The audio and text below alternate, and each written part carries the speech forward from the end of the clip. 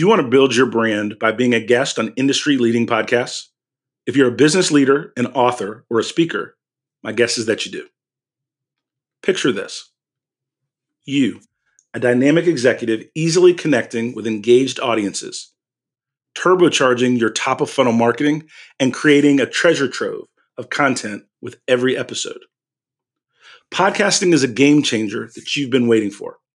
And podcastally.com is your VIP ticket to podcast PR success. Say goodbye to the ordinary and hello to the extraordinary exposure. Let the Podcast Ally team connect you with the best-in-class podcast for you to be a guest on. Head over to podcastally.com and use the promo code DT for a 10% discount on Podcast Ally services. That's podcastally.com, promo code DT.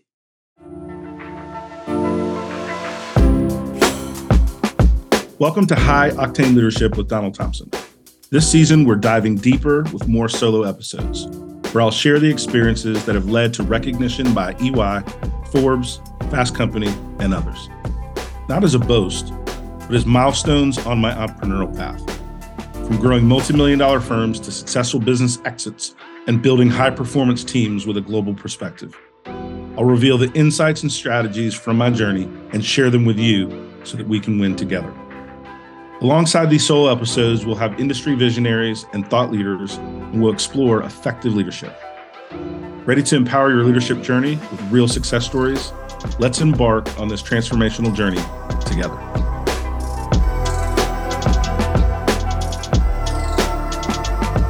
In this episode, I'm talking with Jackie Ferguson, co-founder and vice president of content, programming, and products at the Diversity Movement. Jackie is the best-selling author of the Inclusive Language Handbook and hosts the top-ranking Diversity Beyond the Checkbox podcast. Her impactful work earned her a spot on the 2023 Inc. Female Founders 200 list and garnered awards from Fast Company and other globally recognized publications. Jackie, thanks for joining us again. It is good to see you and sharing space with you again. Hi, Don. Thank you for having me. I'm excited to be here and excited about this topic. We're going to be talking about hybrid work. Pre-pandemic, professionals with disabilities and professionals who are also caregivers were looking for more flexible work schedules, but corporations said no. Enter 2020, and we all got comfortable with remote work. It's been beneficial for so many, but what's been surprising is the sentiment of culturally diverse professionals that say working from home eliminates microaggressions and code switching, and Gen Z professionals for whom this is how they have come into the workplace for so many. We're seeing a mix now of in-person and remote work across various industries from tech to pharma to academia. And while this transition brings exciting opportunities, it also poses its fair share of challenges. So we're going to talk about that today. Let's start with some of the positives and the negatives of hybrid work from the perspective, Don, of both the employee and the company. Can you share those with us? Yeah. So, when we think about some of the advantages, there's a handful of very distinct ones, right? So one is improving that work-life balance, work-life integration is the way I like to describe it. And people really enjoy that flexibility to be more in charge of their time, their work environment, and makes them feel, quite frankly, more trusted by their organization, right? That they can have that level of flexibility. There's also an increased level of productivity. Now, we'll unpack that a little bit because what type of productivity? Because what we've seen is when you're doing solo focused work, that productivity increases, you have less interruptions, more control of those interruptions. And then another thing that's really important is burnout mitigation, right? Because people are really thinking about, if you think about things in terms of two words, right? Fatigue and burnout. Fatigue is physical, right? Like you've been working 80 hours, you're physically tired, you're mentally tired. Burnout is really more related to your mental health. It is more related to how you feel about the work you're doing. Do you feel productive? that feeling of being overwhelmed. That's more in the burnout category. But hybrid work allows people to mitigate that because they're working in an environment that is more comfortable and suited to them as an individual. And so those are some of the positives that we have at a very, very high level. Now, anytime you have very strong positives in something, like work life balance and the style of work, there are also some things that could be a little bit better. There's also the concept of uh, bias towards those that are in the office versus those that are remote. Another thing that we think about when we think about hybrid work is that function of mentorship and career growth. Because a lot of times the folks that are making the decisions about who to promote, who is a emerging talent, are more likely to feel comfortable in a traditional work environment. And so they're in office and give more credibility to those they see more often. And so that has to be managed. The other thing that we're seeing is that companies invested millions of dollars in creating high quality physical spaces, right? So there is a very strong pull from executives to use those spaces. And so when executives go into the office and it is 25% full, there is a natural negative association with the business value of the investments that they've made. And then teaming and collaboration, I think, is much stronger in person, ideation, brainstorming, problem solving. And so while there are very strong positives for hybrid and remote work, there are also opportunities to how do we successfully blend the two to make sure that we create that holistic employee experience. Right. And it seems to be harder to have that blend of remote employees, hybrid employees, in-person employees than it was just when everyone was remote during the pandemic, because you forget about people and you don't have things set up for your remote employees the way that you did when everyone was remote, right? So it's not top of mind anymore. That's I just think that's a something. phenomenal point. The thing I would extend on that point is that when we're all doing something together, no one has the fear of missing out, Hmm. right? But now, when you have a subset of your team that is remote, a subset of your team that's in the office a few days a week, now all of a sudden you've created different communities, Hmm. right? And we're already struggling with managing, integrating, and including and understanding different communities. It just so happens right now we're not talking about race. We're not talking about sexual orientation. We're not talking about generational. We're talking about work styles. But that is a community. And so what leaders are struggling with that they have to learn to overcome is how does hybrid work and its value, how is it reflected in the business that you're in? The environment that you're in, the competitive landscape that you're in. There are many companies that are in financial services in New York. Certainly, Elon Musk at Twitter is a big time CEO that's focused there. There are folks that I know that are actively encouraging and, in many cases, mandating people come back to the office. And what is occurring is that we are creating different types of work cultures, and that's okay. As long as the leadership, the management, the company is clear of what kind of business environment that they're bringing employees into, then employees and people can make those choices of what kind of organization is going to be best for them. And it's not one size fits all. There are companies that are thriving, right, with an in office focus, right? I was on a panel with an organization, it was the North Carolina Association of Corporate Directors. And I was doing a panel, and the chief human resource officer for bandwidth.com, which is one of the top employers in Raleigh, North Carolina, they're in office 5 days a week. Within their campus, they understand flexibility for childcare and different things. They have a great collaborative setup, but they made a corporate decision that they wanted innovative, collaborative teams, and they believed from the top of their organization down that in-office participation was strategic to their business. Bravo. Good for them. It's working for them. In that same panel, the CEO for RTI International, which is a research-based organization, global firm, 6,000 employees, has a hybrid work policy that's working for them.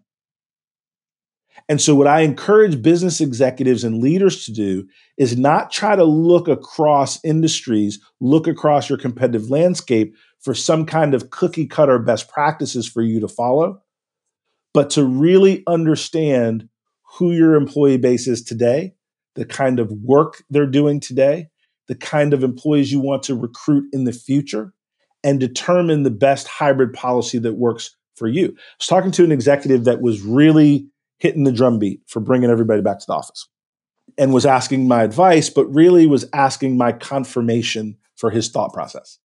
And you have to, as a coach, you find that a lot, right? People aren't always asking for your advice. Sometimes they're asking for you to validate what they want to take to the board, what they want to go do. And in this case, he was asking for me to validate it. And I couldn't. I said, tell me what percentage of your workforce is going to be millennial and Gen Z. And he gave me the percentage, and I won't name drop or share that data. I said, well, have you looked at the data around how Gen Z views hybrid work? They view it as a necessity.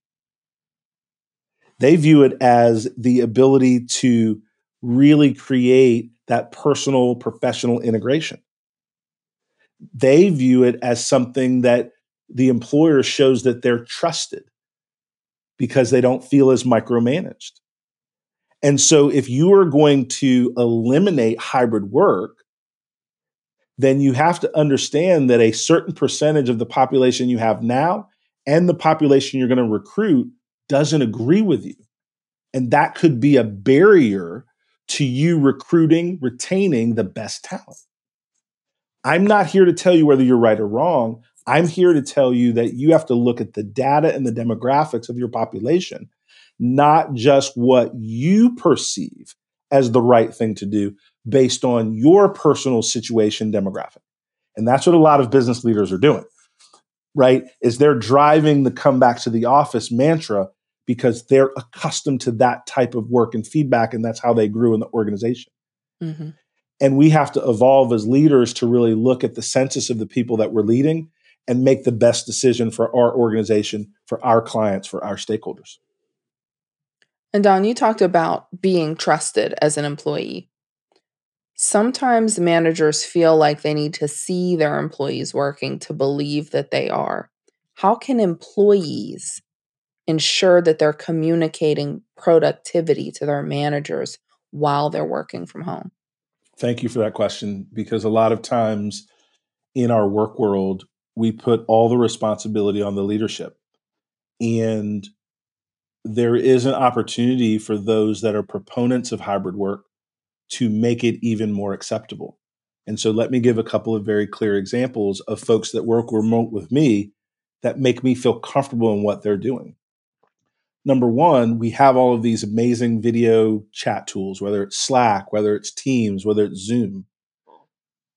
Check in with your manager spontaneously, just like you would if you were going to walk by their office. Do you have a moment just to catch up?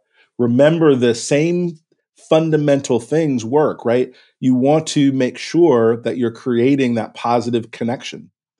Number two, be very good at sending updates, whether it's twice a week, whether it's once a week, of the things that you're looking to accomplish, what's worked, what are you working on, and what are some areas that you need some help and support.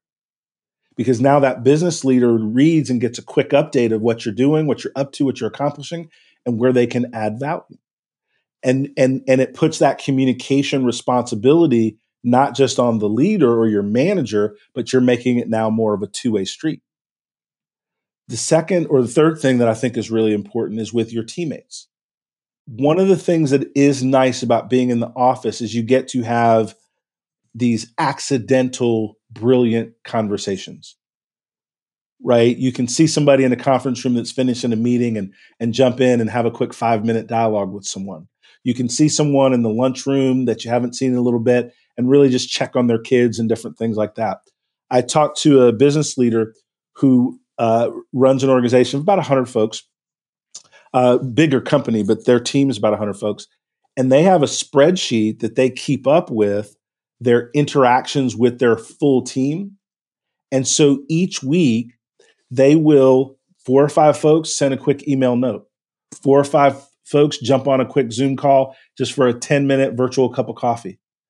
And they make it deliberate that they stay in touch with people as if they were present in that physical sense.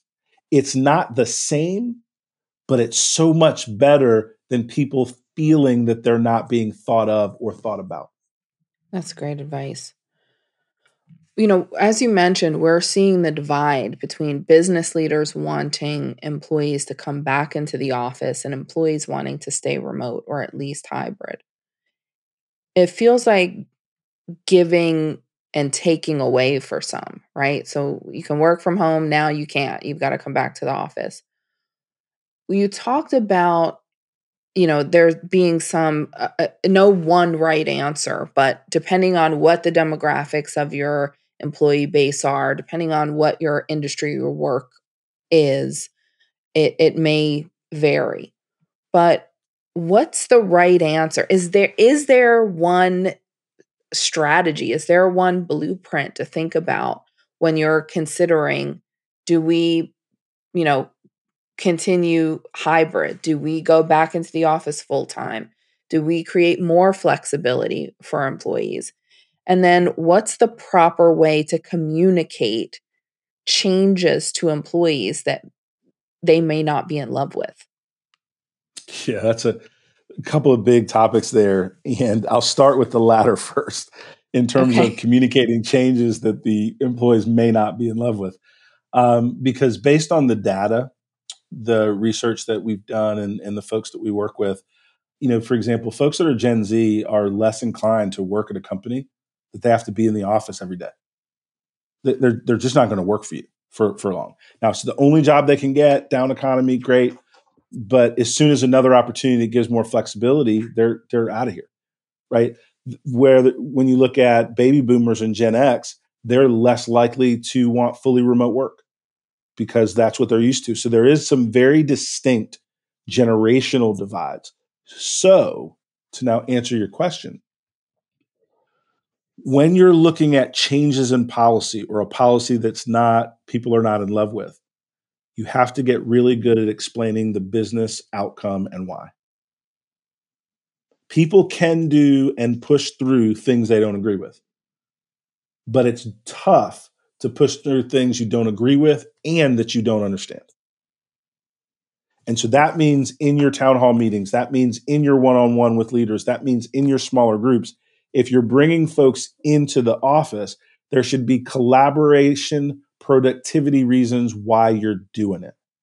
It should be because you're having more customers and clients that are visiting campus, because you want to see more collaborative work across teams. You have to slow down and not try to use a dictate in order to get people to move forward with things that they don't like or that they don't understand. You have to slow down and explain it to them.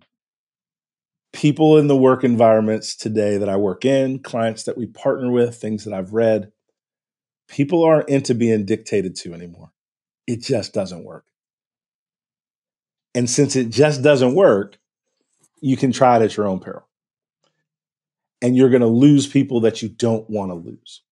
So, my advice to business executives, if you believe that bringing people into the office is more productive, tell people why, tell people when, and then tell people how they're going to manage the flexibility that they think that they're losing. One of the things that the chief human resources officer at Bandwidth said very succinctly, we want people to go to the tea party for their kids at school. We want them to be at the after school baseball game. We are not trying to limit the work life integration. So we purposely make sure that people understand there is still a high degree of flexibility. in how they work and live. It just means the dominant work life with us is going to be in the office.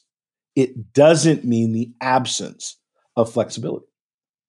And that's something that you have to model, and communicate.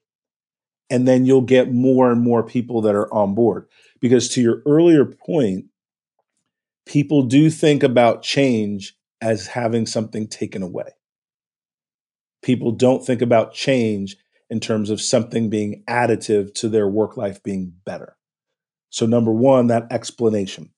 The second thing I would encourage leaders to do is when you have your in office times,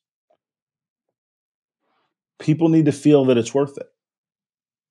So that means it's not just coming in the office. Select what days folks are going to be in the office so you have the highest degree of collaboration opportunities available.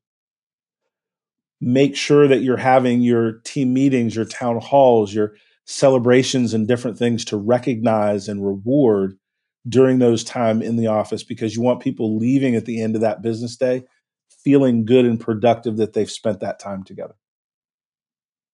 And so it does create a leadership opportunity from an employee comms standpoint when we're talking about hybrid work, as critical as the policy itself. Got it. And then do you think there is a right answer? Is hybrid work the right answer? Yeah, based on the way society is trending and Gen Z being in the workplace, is that the right answer? So I'll tell you my opinion, which I appreciate the space to share.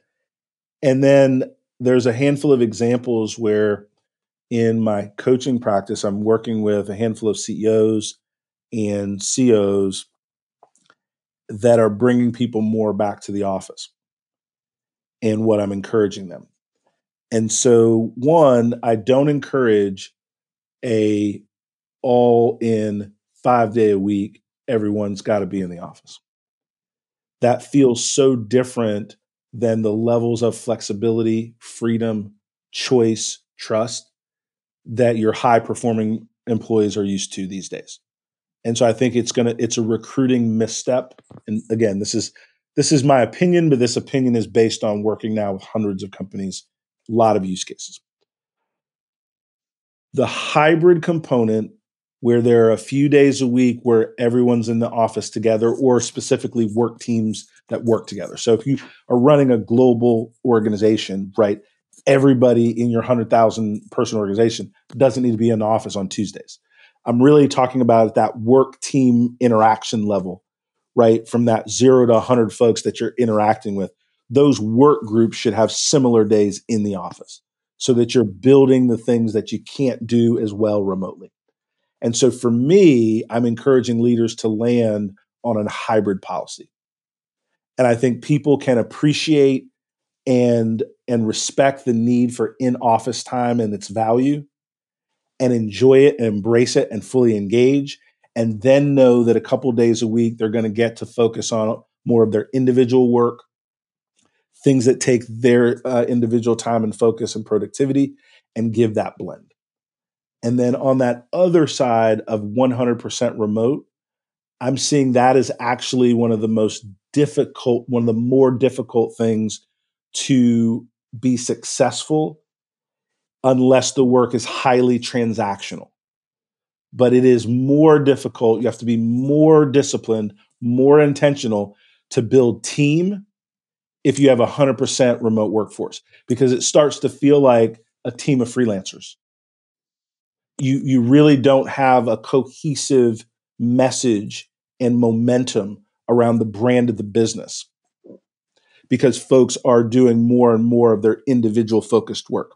It's not wrong, it's not bad. I'm just saying, of the three scenarios, that is one of the tougher ones to execute, and it's even tougher to execute that at scale, because I do think that people need to see each other for mentorship, for collaboration, for problem solving. That's helpful. Thank you. Don, you talked about work life integration, and that may be a new term for some people. We've all heard of work life balance, but what's work life integration? The reason I use the term work life integration, very intentional, is because balance is not realistic. Sometimes you're going to have a lot going on at home. Sometimes you're going to have projects at work that you're not going to be able to get done in 40.1 hours a week. So what you have to do to be able to sustain is to make sure that when you have things that you need to get done for your family, that you have the space to do it, right? And sometimes during the work hours is the only time to go to a parent teacher conference or things that you need to do that are important for your kids, for your family, XYZ. And then having the tools to where you can finish up your work in the evening time and integrate that balance. There are many folks that I work with that have done very well over the years that need to go pick up their kids at a certain time each day because they are uncomfortable with a lot of the things going on in the world, having them ride on public transportation or different things of that nature. But then we'll hop on with their technology tools and finish up later in the day. Most corporations, most leaders are more than happy to see employees manage that as long as the standard of excellence is high and the work gets done and the communication is clear. I think it's very, very important that we use a terminology that we can actually execute because there's always going to be times where things are out of balance. I'm on the board of a handful of companies, and I had the CEO of one of the firms give me a call, and one of their kids had a surgery. And so they were going to be out of pocket in terms of physical interaction with their team for about a week and a half. They communicated it with their team, with their clients. Work still got done, but got done a little bit differently during that period of time. But man, no one, not clients, not me as the board chair of that company, not the folks that were reporting to the CEO, everyone rallied around it because they're like, wait a minute, what a great thing that this leader is able to do that, take care of family, but also continue to get the work done. Now I feel comfortable if I have something I need to integrate like that, that space is there for me too. And so it's really, really important when I distinguish between work-life balance, which I don't think you can achieve on a long-term basis, versus work-life integration to where you're partnering your personal and professional life. I think it's much more doable. That's great. Thanks for sharing that. Don, years ago, it was, foosball table or Friday night beer taps that created culture, right? How do you develop a strong culture and a sense of belonging with remote or hybrid employees today? What are some best practices there? Yeah, I will say there's lots of foosball video games that are collecting dust. And Right? it was a phase and a fad. And I think mostly what people want from their work environment is to feel valued, to feel supported, to feel rewarded for things that they deliver for the organization. And that those fundamentals are similar regardless of whether somebody is in the office, fully remote, or a hybrid employee. So now when you do have employees that are more remote, that simply means as a leader, you have to make that much more intentional focus in your one-on-ones to not just check on the details and the data associated with the job, but what's going on with that individual as a person to create and keep that connection, right? And so one of the things that is really important is when I'm talking with somebody that's more remote, I'll start off and say, look, we'll get to the business in a moment. Tell me how your kids are doing and really mean it and develop that relationship with that same individual that if we've got a 20-minute meeting, not an hour one-on-one, listen, we've got 20 minutes. Is it okay if we just kind of jump in and get right to it? Because if you have a 20-minute meeting and you've got something really, really important and you spend 6 to 7 minutes of that 20 minutes, right, going through the small talk and different things, that means you're moving off target, right, with the business that needs to be done. So I'm mindful, number one, of the amount of time we've allotted. Number two, I ask and I sincerely want to know. I don't ask if I don't want to know. I try to be very transparent and authentic in that moment, but I give people a clue of what moment we're in together. and give them that space. And what I will tell you is some of the biggest leadership mistakes that I've made in working with people, independent of hybrid, remote, XYZ, is where I misread the moment they were in. I gave hard coaching when they needed a pat on the back and a shoulder. I gave direct feedback when they needed support because they were struggling with something. If I asked someone how the kids are doing, tell me about some of the projects and how they're going, and I asked some questions initially, usually if they start talking about kids and family, if something's going on that's a struggle or a challenge, it will help me with the right tempo for the business side of the conversation. Because I certainly don't want to be hardcore on deliverables when someone tells me that they were up all night with a kid at the emergency room that I didn't know about, or something was going on with a family pet, or something was going on with a mom or dad or a family member. And I can't even count anymore how much that saved me by simply asking that, how are things doing? Let's just take a few minutes and catch me up on how things are going outside of work, and letting people share and then digging into the details. Because here's the thing from a business standpoint, why say it if it's not going to land and be effective anyway? Right? And then what will happen, and as people get more and more comfortable with sharing, now over time we can develop a depth of relationship in person, over Zoom, over whatever, because we've practiced communicating in that new platform. And that takes time and an intentional effort.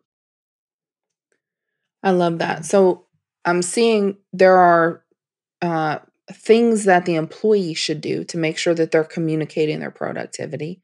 There are things that the manager should do to make sure that they're infusing a strong culture of relationships, which is important, especially with hybrid and remote work. That's all great advice. There's so much in society, Don, that's unpredictable. Like we couldn't have anticipated this pandemic and how it's changed our world. But based on the conversations that you have with leaders all around the world, what do you think the next wave of work might be? Oh my gosh, what a big question. I will say, with the advent and really the socialization of AI is going to be a huge change for knowledge workers. And so I highly encourage people to start really playing with, working with ChatGPT, other AI tools, and being familiar. And so I think that's going to help make knowledge work more productive faster. But it is not a silver bullet. It will not do the work for you, right? But that's number one as a technology shift. The number two thing is how interdependent we are with the global economy. So I think we can't be so, and I'll speak for myself, so arrogant living in America that we're not looking at what's happening, what's being impacted across the globe, how we're perceived on a global standpoint. So I would say AI, I would say global footprint. And then the third thing I would say is that even whether it's a great economy, recession, tough economy, any of that, people demand a personalized work experience. And so the way that we lead teams and individuals is forever changed. People expect clear, authentic, open, and timely communication for their leadership about the company and about their role within the company, and won't accept anything less than that. And so I think that leaders that are transitioning away from that command and control really have to understand the people skills required to lead in the new economy, and that active listening skill. Like right now, you're asking me questions, which I appreciate in the space, and I'm sharing ideas. One of the things I've had to work on and continue to improve is that active listening so that people can share their ideas, so that I can create an environment where the best idea truly wins, where diversity is just not based on the things that we see, but how we think, how we collaborate together, how we innovate together. And I think that when we look at the changes in the world of work, I think AI is huge. I think a global perspective is huge. And I think the personalized work experience is here to stay. Those are, I think, the three pillars that when I talk to CEOs and am educating them on what they should think about and work to improve, those are the three things that we're starting to take a real look at. That's helpful. Thank you for sharing that. And you're right about the AI piece. We've all got to really dig into that and understand how to use it because, even those of us who do deep work need to have that little bit of a head start to continue to be as productive. Don, what do you want to leave your listeners with regarding successful hybrid work? I really want to leave our listeners with the question and the point that you made of what you can do as a team member to encourage management to even be more accepting and adopting of hybrid work is a good thing. And I think that balance of responsibility to make sure that communication is clear, to make sure that relationships are continue to grow and evolve, and that employees remain able to have that flexibility to where they feel trust, mitigate burnout, and have the opportunity to be their best self at work for those that have different situations that a hybrid work is helpful for. And we talked about a lot of different topics, but I'll end with this one. Anytime you take personal responsibility to make something different and grow, you raise your stature because you're creating an opportunity of control. And that's one of the reasons I really liked putting that communication element for hybrid work as a two-way street. It doesn't absolve the leader from being clear and concise on the why and the when and the business value of what they're doing. But in an environment where employees want that personalized work experience, I do think there's an responsibility for team members to give that level of communication and transparency back to the leadership. So the best ideas can truly win and grow environments. Thanks, Don. This was a great conversation. Thanks for spending time, and it goes by really quickly. You're a great interviewer. Oh, thank you.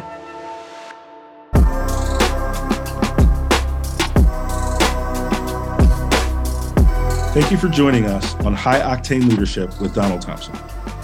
Today's episode is a step in our collective journey towards leadership excellence. Remember, every story we share and every insight we gain is a piece in the puzzle of our leadership journey. For more insight and detail, hit the subscribe button so that we can stay connected. For deeper information and more episodes, go to donaldthompson.com. Continue to lead with vision and purpose, and until we meet again, embrace your role as a high-octane leader in the ever-evolving world of business.